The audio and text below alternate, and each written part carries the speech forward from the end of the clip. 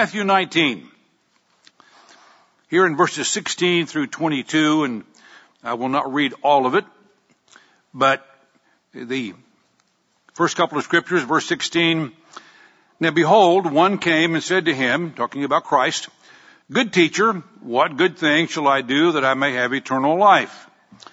And he said to him, "Why do you call me good? No one is good but one, that is God. But if you want to enter into life, keep the commandments." And as was quoted even in the telecast, Christ did reference then several of the 10 Commandments.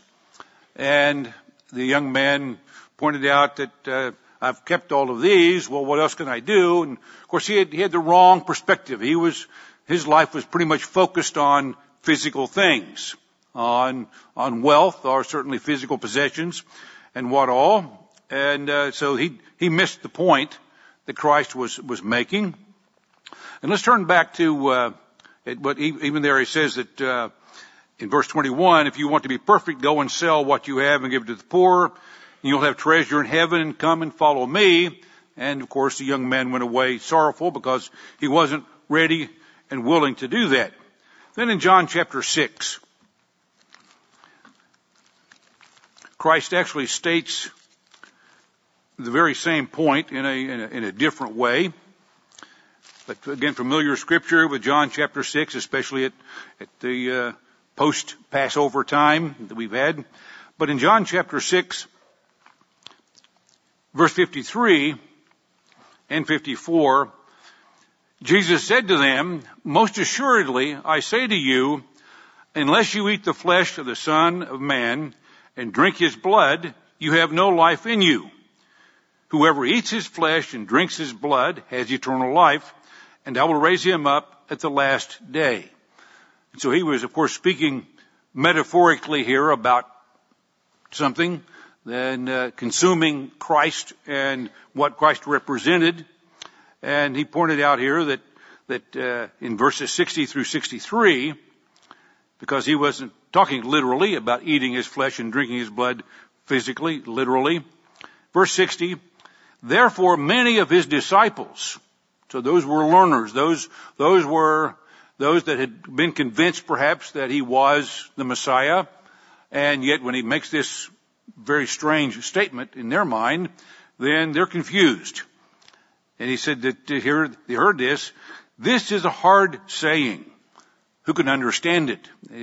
They missed the point spiritually. And when Christ knew in himself that his disciples complained about this, so he said to them, "Does this offend you? What then if you should see the Son of Man ascend where he was before? It is the Spirit which gives life. The flesh profits nothing. The words that I speak to you are spirit, and they are a life." The young man had asked, "What can I do to have eternal life?" And Christ points out the commandments. And here he says his words are a life, that we are to listen and note what he says. Then in Romans chapter 8,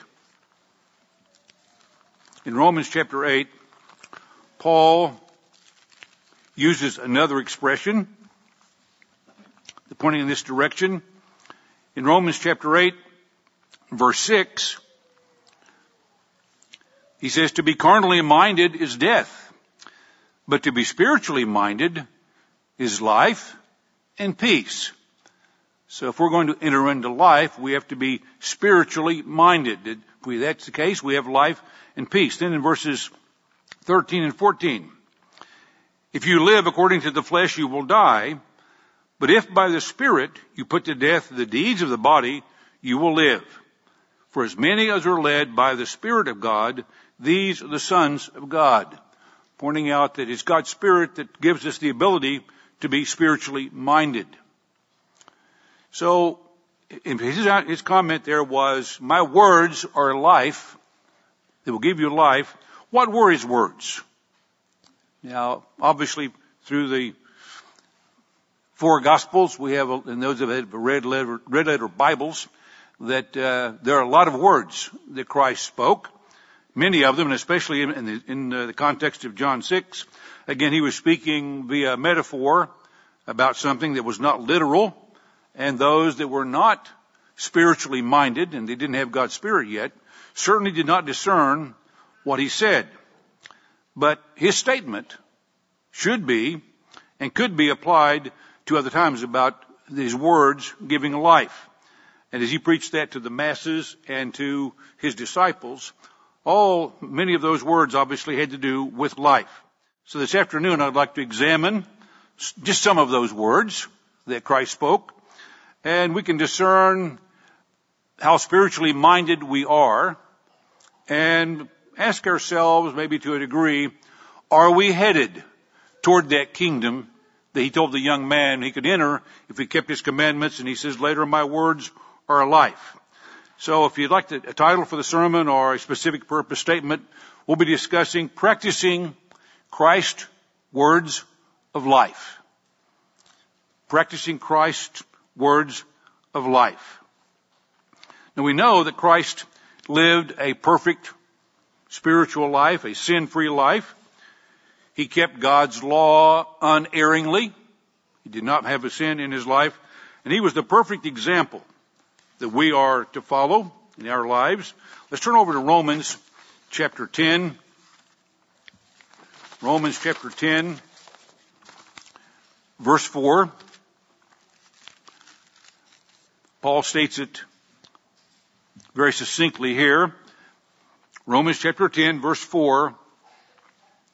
A scripture that most of the Protestants clearly misunderstand, but we can understand it. So for Christ is the end of the law for righteousness to everyone who believes. And of course the Greek word there for end is telos. And it means the aim or the purpose. That Christ was the perfect example that we are to follow, that comes by one keeping perfectly God's law. Then Christ became that perfect example. So he was the perfect exemplary in every way, every aspect of his life, every day of his life. The aim and purpose of the law, to follow that example. So we learn to follow his words in that example. So let's turn to some of those words. Now these are words that are quite familiar with all of us, or to all of us. But these are well worth reviewing because they are words of life. So let's turn back to Matthew chapter 5. That alone will give you a hint of where we're going in the sermon. Matthew chapter 5, verse 1. It says, and seeing the multitudes, he went up on a mountain, and when he was seated, his disciples came to him. So not just the 12, there were a good number of disciples.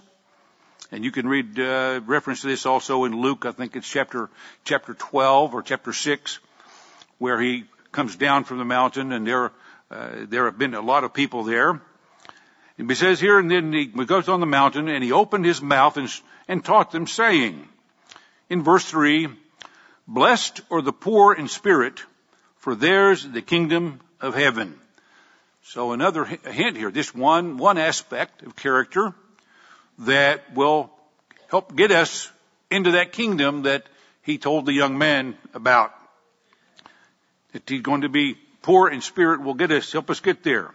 Now the word poor, and again I'm no Greek scholar, but just based on a couple of the Bible aids, the word poor actually relates to physical poverty. But that's not what Christ said. He said the poor in spirit. And here he's referring to being humble, where one is aware of one's weaknesses, our wrong habits, our wrong tendencies, our caving in once in a while to human nature, that we're in need of that, and we're humble, and we realize how much we need God. Over in Psalm 149, verse 4,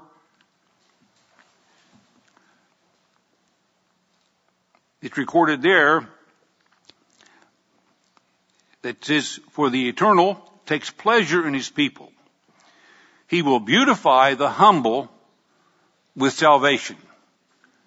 That humility, this poor in spirit attitude, is just absolutely essential and crucial to qualifying for God's kingdom. So we can ask ourselves, how well do we understand our nature? Still the human side of our nature. And do we reflect on that to the understanding that, yes, we still desperately need God. And we have no reason to be vain, no reason to be arrogant. That if we take literally the scripture that God says He calls the weak of the world and the ignoble, then we'd have to ask, well, that's why I'm here. We fit the program because most of us don't fall into the noble category. But He tells us that if we keep that humility, that will be one step toward God's kingdom. Then back to Matthew chapter 5, verse 4. It says, blessed are those who mourn, for they will be comforted. So we mourn. And the word mourn there can mean to lament. And to lament one's own humanity. And for that matter, even lamenting the world around us. And all the things that we can see and know that are wrong. And recognize the lure that some of those things have to us. We mourn about that as well as our own natures. And we find over in Romans chapter 7, Paul talks about this. In Romans 7,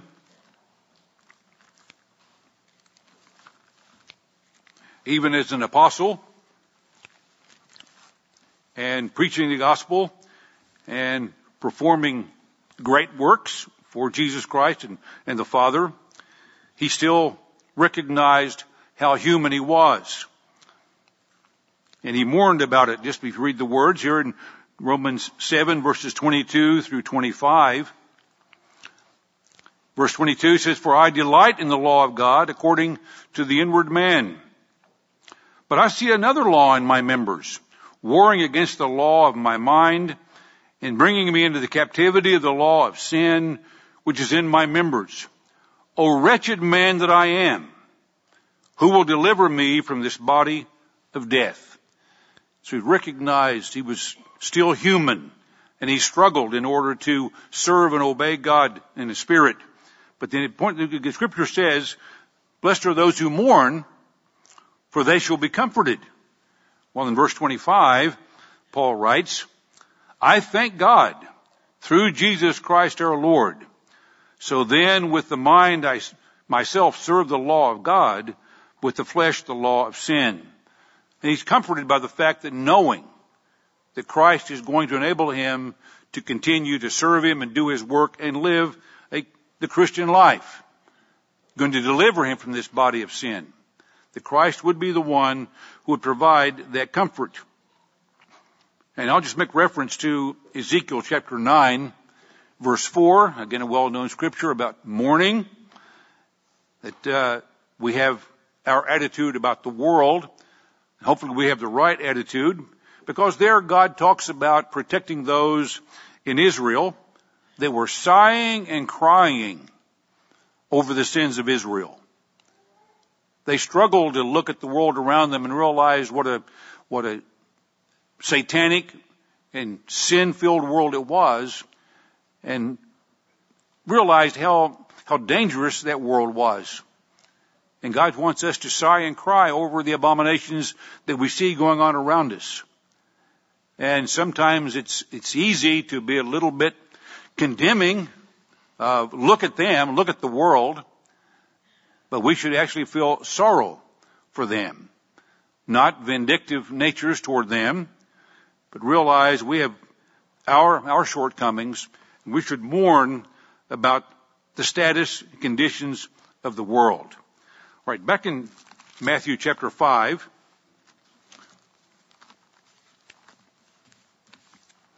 Verse 5. It says, blessed are the meek, for they shall inherit the earth. Again, the kingdom, as we saw in the telecast, the kingdom is going to be right here on the earth. Now, we don't want to be there as physical human beings, but we want to be there. We're looking for the chance to stay here on the earth for a long time. Blessed are the meek, for they shall inherit the earth. So the meek means gentleness of spirit. And we can ask ourselves, how gentle is our spirit? How gently are we put up on, if you will, being asked things of us? But this week, gentleness of spirit also is not about being overly assertive. There are certain facets of it that's good, but not having too much of a type A personality. Pushy and assertive in a wrong way. The gentleness of spirit. Not insisting that things always be done our way. In Proverbs chapter 11, verse 19, sort of references this. Proverbs chapter 19, verse 11. Let me just turn back there.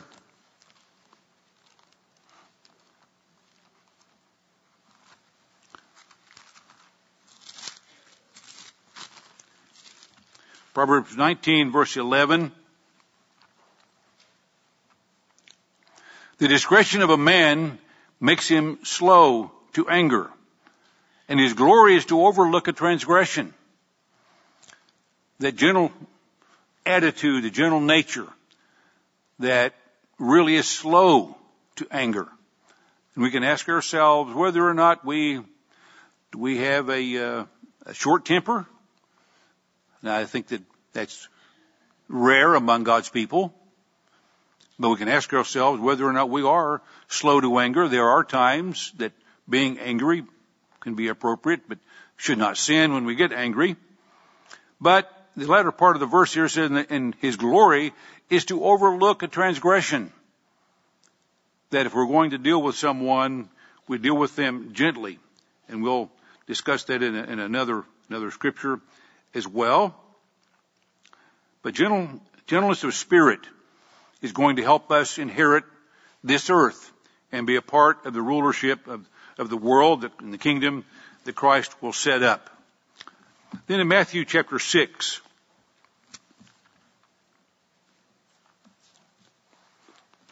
Matthew chapter 5, verse 6. Blessed are those who hunger and thirst for righteousness, for they shall be filled. Now, Christ talks about desiring physical things or needing physical things, and even in his prayer, our instructions about prayer, that God knows the things we need, and we should focus on other matters.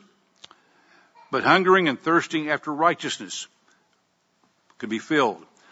Maybe to put that into context, is all of us can think about what was going on in our minds and our lives in the early stages of God calling us into his work. When there was a time that perhaps we could not find enough time to study as much as we wanted to study. That perhaps we devoured booklets. That we get a booklet from headquarters. You sit down the first chance and read it stem to stern, front page to last, because we wanted to know everything that we could about God's way of life. Years ago, we get a Plain Truth and sit down and read it from beginning to end. We get a coworker letter. First thing we want to do is read it and find out what's going on in God's work. And Mr. Ames has reminded us on multiple occasions that we need to read our literature. We need to read our magazine. We need to read Tomorrow's World. We know what the gospel is that God wants preached in that edition. We read the Living Church News because we want to know how Christ is guiding the leadership of his church to provide us more information about being servants of God. So hungering and thirsting after righteousness, where we don't have to kind of talk ourselves into Bible study. We want to study God's Word. We want to pray. Now, I know human nature sometimes makes that a little bit of a challenge. But with God's Spirit, we tell ourselves we need to pray. We need to do certain things, not what we want to do. What we want to do comes in priority after what we should do. But it says, when we're there, we're going to be filled. Back in Psalm 63,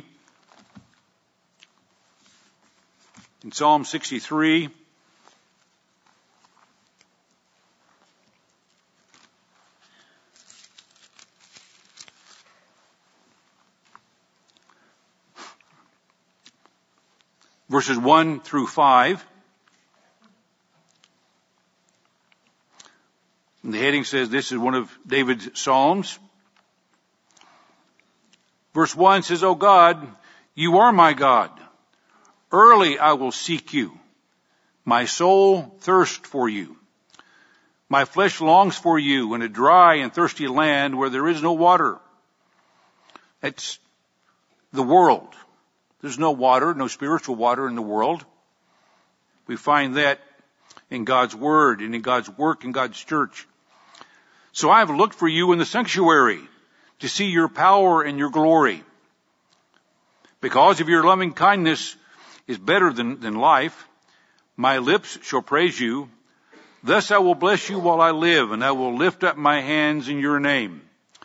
And my soul shall be satisfied with marrow and fatness. And the margin talks about there about that abundance and physical well-being.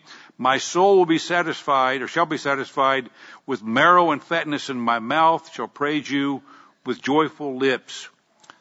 That's what it says in verse 6, back in Matthew chapter 5, that the hungering and thirsting after righteousness, that will be filled. And David records here that staying close to God and walking with Him, studying His Word, that our souls will be filled.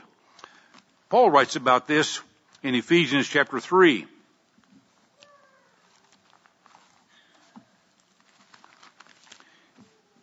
Ephesians chapter 3, verses 16 through 19.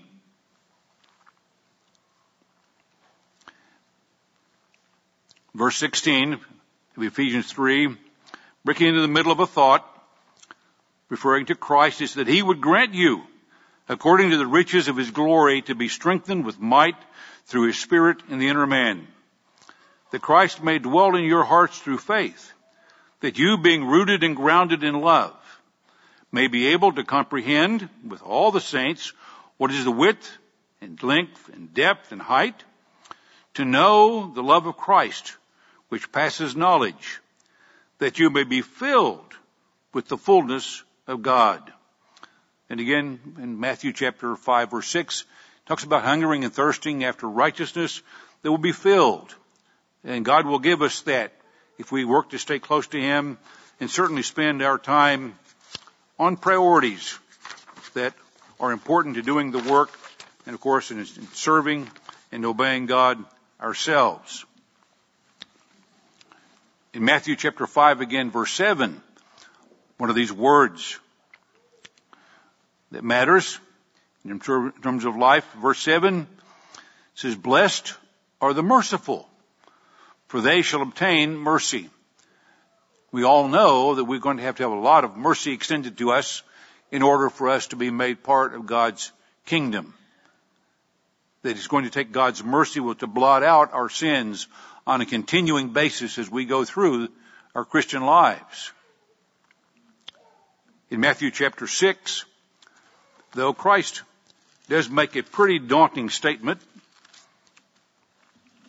And this is after concluding the outline of how we should pray. And it is a daunting statement. It's a bit, let's say, frightening statement if we take the time to consider it carefully. Verses 14 and 15. For if you forgive men their trespasses, your heavenly Father will also forgive you. But if you do not forgive men their trespasses, neither will your Father forgive your trespasses. Again, verse 7, Matthew 5, blessed are the merciful, for they shall obtain mercy. That's the process. That's the sequence that affects how merciful and how much forgiveness you and I are shown. What kind of attitudes we display toward those that may offend us, may do us harm. The attitude that we have to have for those that don't quite maybe measure up even to our personal expectations. In Matthew chapter 18, this is the classic example out of God's Word and what Christ was teaching here in Matthew chapter 18. And in verses 21 through 35, we have here the parable of the unforgiving servant. And I'll just read the last 4 verses, or verses 32 through 35. After this unforgiving servant has been forgiven, he does not treat those that owe him in the same manner. So in verse 32, his master says, after he had called him, he said to him, "You wicked servant, I forgave you all that debt because you begged me. Should you not also have had compassion on your fellow servant, just as I had pity on you?" And his master was angry and delivered him to the torturers until he should pay all that was due to him. So my heavenly Father also will do to you if each of you from his heart does not forgive his brother his trespasses. And forgiveness, if we're deeply offended, forgiveness is not easy. And yet Christ does expect us to be forgiving. If we're going to expect to be forgiven and be sincerely sorrowful for what we've done, then we should be willing to exhibit the same kind of kindness and forgiveness to those that might do us wrong, literally. In Matthew 18, it talks about that if someone sins against us, that does something that is just downright wrong, that we should be willing to forgive them. That's what we have to do. In Psalm 18, chapter 18, verse 25, Psalm 18, verse 25, says, "With the merciful, you will show yourself merciful." Tells us there that, again, the same statement, "Blessed are the merciful, for they shall obtain mercy." And the psalmist gave us the same reminder that God is merciful with us if we show mercy to others. Then in verse 8, back in Matthew chapter 5, and we'll spend a little bit more talking about this particular point, a few more referencing scriptures. It says, "Blessed are the pure in heart, for they shall see God." And just touching on what is said there about being forgiving, that we have to forgive from the heart. That is part of having a pure heart. But pure in heart refers to being sincere, being genuine, not pretending, and also to be pure in heart is to not have any wrong motive, not have some sort of private strategy or reason for things we do, but to be open and not have any private motive. Luke chapter 12, verse 1. Luke 12, verse 1, and I'll read it. You can write it down, and no need to turn there necessarily. Christ just points out very, very quickly to his disciples to beware of the leaven of the Pharisees, which is hypocrisy. Not being pure in heart, having a motive, having a personal agenda for what they do, what they say, that The Pharisees, which Christ told them sometimes to their face, that they were hypocrites and that they had the wrong motive. They were, I think, there was a saying, there was a sort of a mutual admiration society. I can't believe that as a group, they didn't recognize they were a bunch of bad guys. But they pretended to be righteous.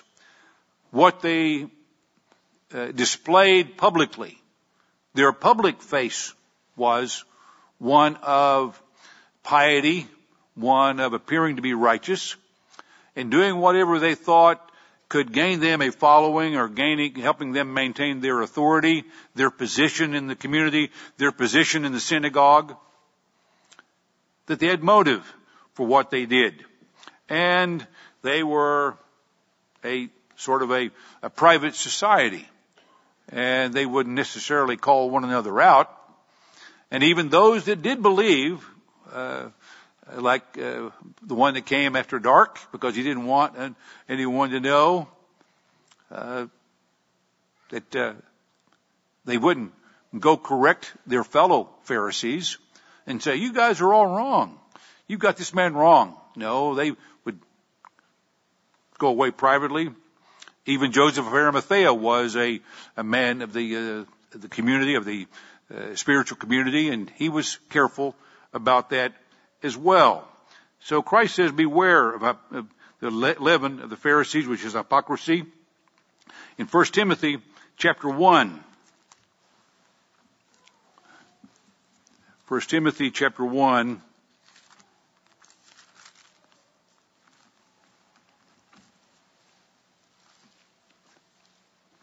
verse 5.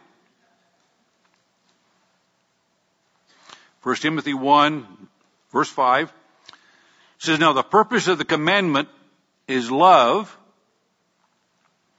with a pure heart, a sincere love, not a put on concern, not a put on expression of empathy or sympathy, but one of real concern and a pure heart, from a good conscience and from sincere faith.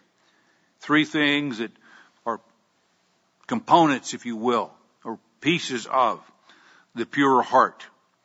The kind of love that comes from keeping God's law. Again, God wants us to keep the letter of the law, but He is saying we should be keeping the spirit of the law. In our affection for one another, if we go to the great commandment, two great commandments, and the second one is to love our fellow neighbor, and have a pure heart to do it with sincerity. Acts chapter 5, we're looking at a wrong example, but we can notice the latter part of the situation here. Acts chapter 5, verses 1 through 5, we have the account of Ananias wanting to appear to be willing to sacrifice for the church and the fellow members of the church, and for the doing of the work, the preaching of the gospel perhaps, and providing for the needs of those that were sticking around after receiving God's Holy Spirit, and the church was growing dynamically. But it says a certain man named Ananias in verse 1, with Sapphira, his wife, sold a possession and kept back part of the proceeds. His wife also being aware of it, party to it, and brought a certain part of it and laid it at the apostles' feet, pretending that was what they had sold their possessions for. That was all of it. That was the total amount of the revenue that they had gained. And Peter said to Ananias, why has Satan filled your heart to lie to the Holy Spirit and keep back part of the price of the land for yourself? And while it remained, was it not your own? And after it was sold, was it not in your own control? Why have you conceived this thing in your heart? You have not lied to men, but to God. So Ananias, hearing these words, fell down and breathed his last. So some effort to literally and deliberately deceive others because they wanted to be thought of as making a great sacrifice. But God says he wants us to have a pure heart. For a pure in heart, again, the comment was, they shall see God. They will see Jesus Christ, and they'll see the Father in due time. But they have not lied. He had not lied. He had not lied to men, although that was true too.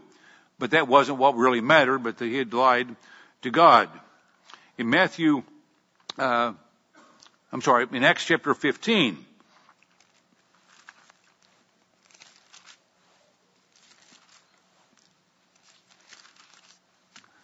verse 8, talking about the pure heart, and I'm sure we're all aware that we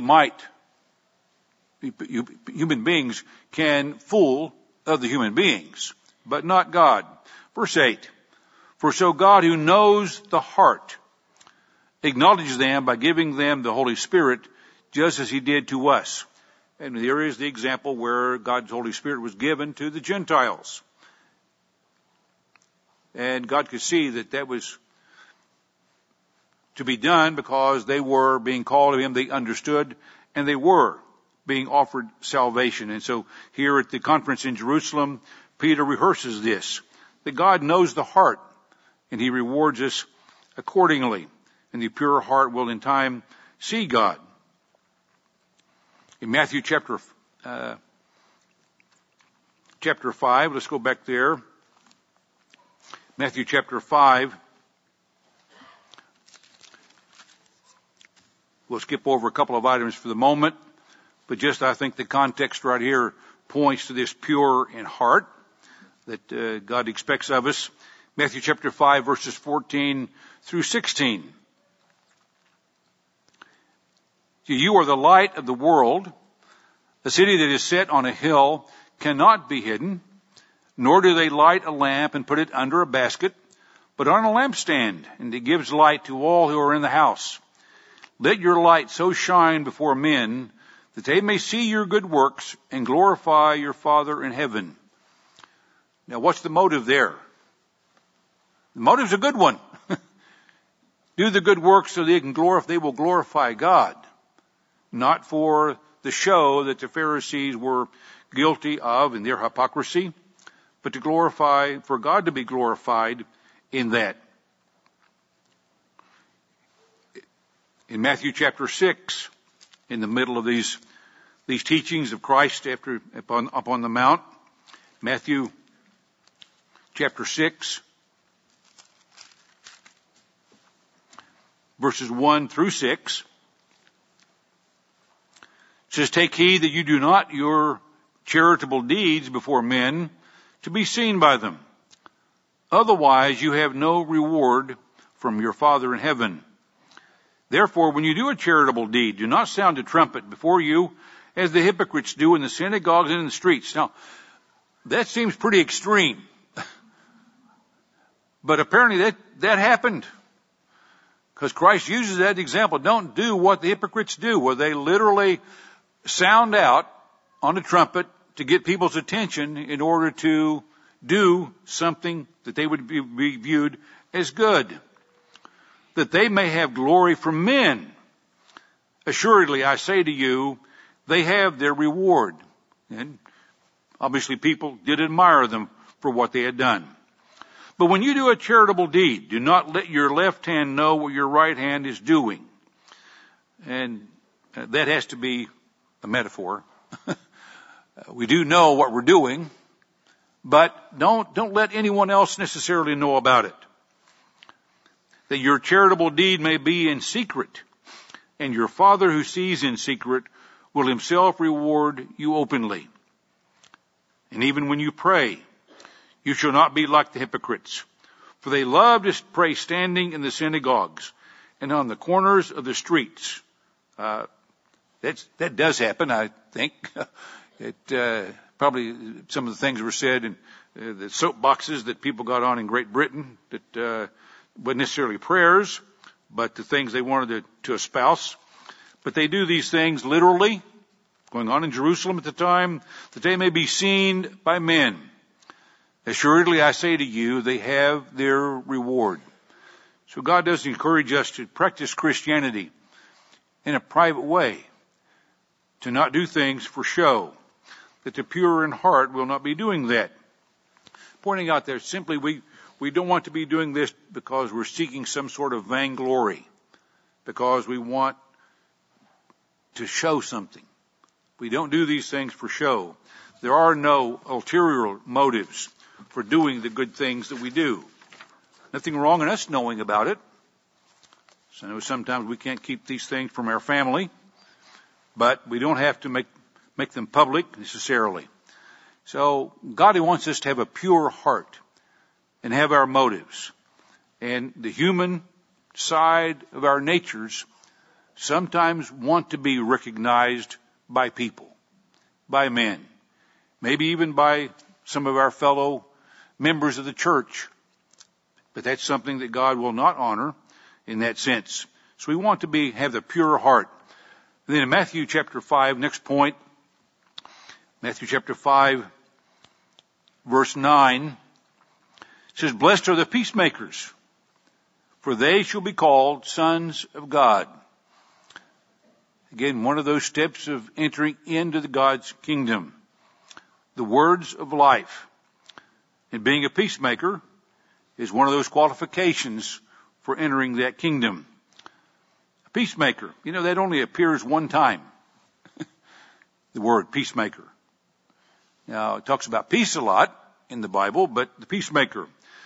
But defined as one who loves peace. Loves peace. Now, that real peace. Not peace on my terms, and my terms only. I think Putin wants peace. If he could have Ukraine and all that's in it, and everybody else will just get out of his way. But genuine peace. The peace that God defines through his law.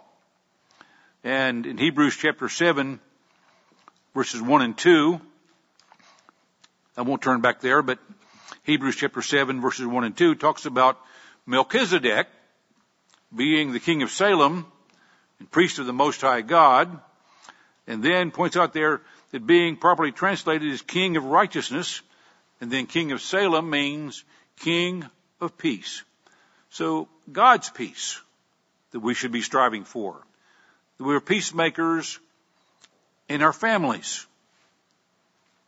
We're peacemakers at work. We're peacemakers in the congregation. And we don't strive to be contentious, certainly not willfully contentious, but being a peacemaker, to love peace. In Scripture that was even referenced and part of the telecast, Isaiah chapter 6, Isaiah chapter 9, verses 6 and 7.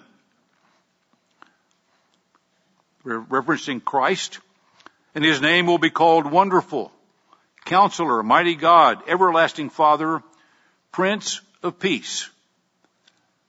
And the kind of peace that he will bring through his law, through his Spirit, he will bring to the entire world. Well, people will dwell in peace and safety. There will not be war. There will not be riots. There will not be burglaries. There won't be murders. The right kind of peace. And of course, in verse 7, it points out of the increase of his government and peace, there will be no end. Now, the government is going to spread. Right now, God is over the entire universe, but that government apparently will expand and include us in that government over the entire universe. And everywhere that God rules will be peaceful. There will be no end. It won't be just on earth. It will be throughout all of God's kingdom once Christ returns and sets that up and leads through the millennium and then on into eternity. All right, then back in Matthew 5.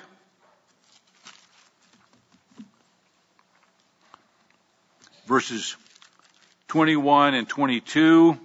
I'll read. Talking about the spirit of the law now here specifically. You have heard that it was said to you of old, you shall not murder, and whoever murders will be in danger of the judgment. But I say to you that whoever is angry with his brother without a cause shall be in danger of the judgment. And whoever says to his brother, Raca, shall be in danger of the council. He'll be brought before the tribunal or the council of the leaders there in the community. But whoever says, you fool, shall be in danger of hellfire, referring to Gehenna. And he's talking about there that murder, physical murder, that even holding another human being in utter contempt, various ways of expressing it here, but having utter contempt for another human being is a spirit of murder. And God does not want us to have that. And that, again, going back to not being quickly angry, being slow to anger, to not strike back or be defensive, to where one simply allows temper to be out of control. God says we should not do that. So, and he talks about the spiritual part of it. And then in verses 27 and 28, you've heard that it was said to you of old, you shall not commit adultery. But I say to you that whoever looks at a woman to lust for her has already committed adultery with her in his heart. And the spirit of the law is what God expects us to keep. Now in the booklet, What is a True Christian? Written by Dr. Meredith on pages 9 and 10. I think depending on which it is, there's been a reprint. This might be on pages 10 and 11, but you can find it if you go want to read it. But he writes, says, Jesus was asked by a young man, good teacher, what good thing shall I do that I may have eternal life? And Christ answered, if you want to enter into life, keep the commandments, which we read earlier. And he goes on to explain the very same thing, gives these the last commandments. But then he writes, so Jesus clearly taught that the way of eternal life was to obey God by keeping his 10 commandments. And then in the Sermon on the Mount, Jesus repeatedly magnified the 10 commandments. And I'm just skipping through some of the content. But then he says, after reading the kingdom of heaven about that, he says, a careful study shows that far from doing away with these commandments, Jesus made them even more binding. Christ revealed that they formed a spiritual law, including, but far greater in scope than the literal requirements God had given to ancient Israel. He taught that his followers should not only refrain from murder, but also they were not even to harbor the spirit of murder, misguided anger, hatred, and rage in their hearts, which we read in verses 21 and 22. He went on to show that not only must a true Christian never commit adultery, but that whoever looks on a woman to lust for her has already committed adultery with her in his heart. He writes, then so even the spirit or attitude of adultery is breaking God's spiritual law, the 10 commandments. And so he certainly did not do away with God's law, but he expanded it, he expounded it, deepened it in so many ways. And that's the kind of pure heart, the spirit of the law that God wants us to keep as well. Some of the other ideas here in verses 34 and 37, he talks about don't swear at all. Simply our word should be sufficient. That if we make a declarative, positive statement, that what we said, what we claim, is simply taken at our word. In Matthew chapter 6, in verses, I'm just mentioning a couple of these, verses 19 through 21, he talks about where our heart is, that's where our treasure should be. So measuring whether our treasure does reflect where our heart is. Then in Matthew chapter 7, verses 1 through 5, He talks about not judging others. And the point there is that we should not be condemning others. We certainly can recognize when someone is overtly sinning. But again, we don't know all of the heart. We can't condemn them for it. That God be the final judge on those things. And certainly this refers back to being merciful. But in Galatians chapter 6, and I will turn there, Galatians chapter 6,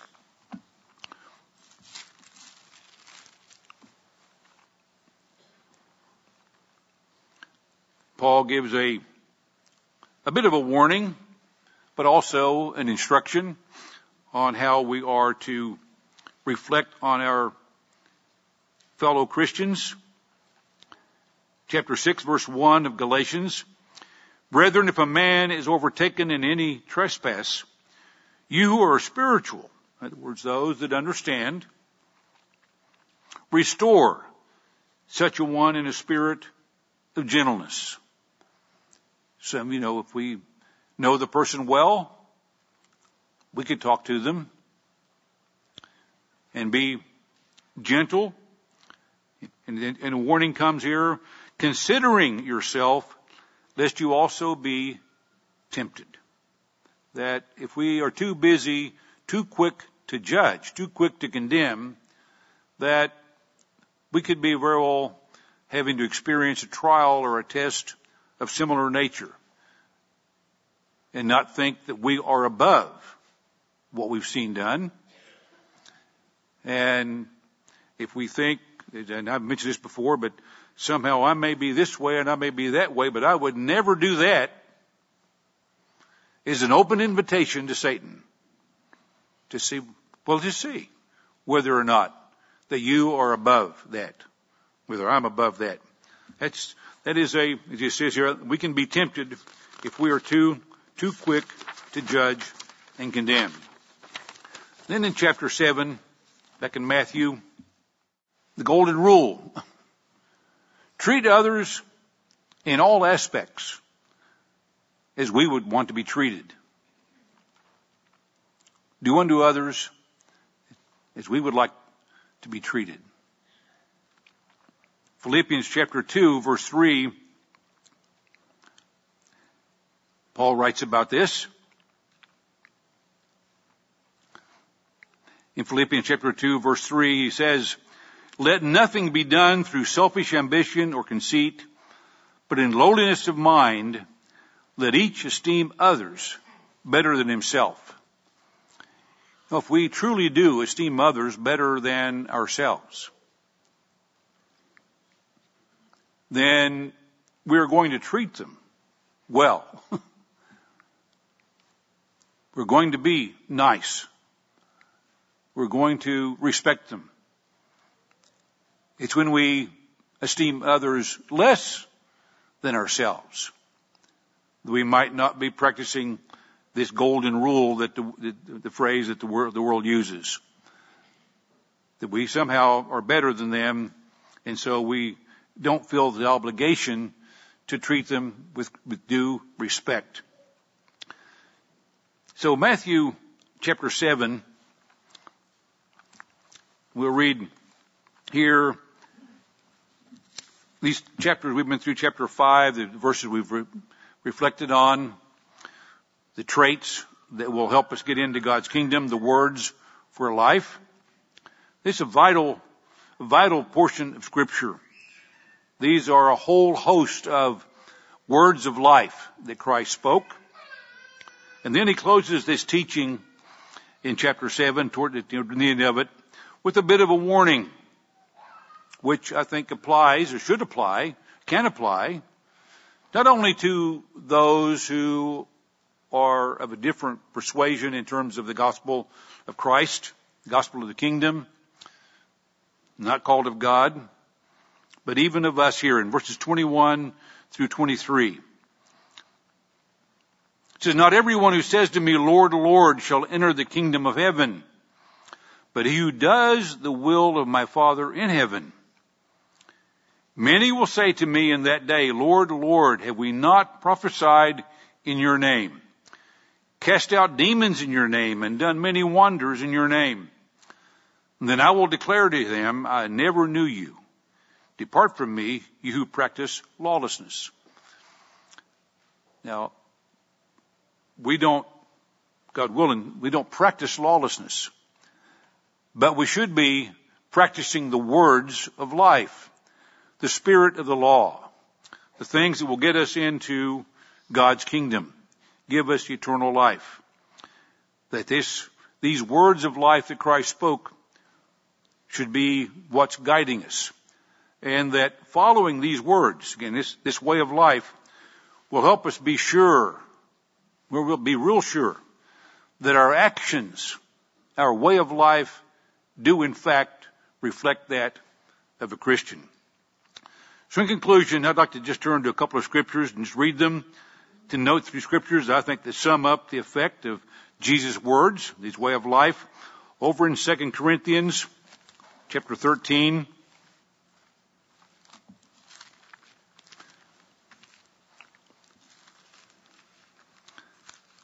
Second Corinthians chapter 13,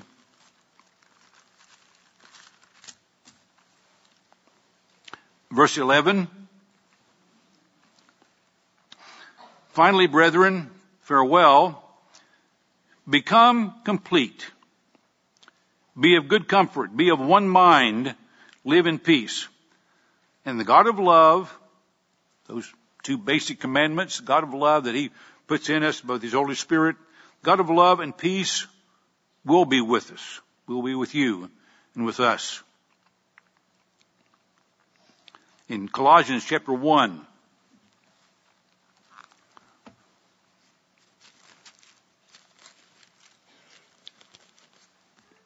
Colossians chapter 1, verse 28, Paul writing about the gospel that he preached,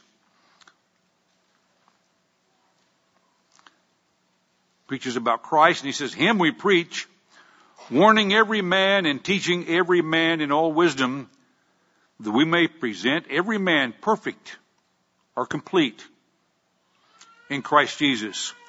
That living the words of life will get us there. And Christ himself, back in Matthew chapter 5, points this out, and there are obviously many other words here I didn't refer to in the sermon, but the verse would apply to everything that Christ spoke of here on the Mount, chapter 5 and chapter 6 and chapter 7 as well. But verse 48, if we live by these words and practice these things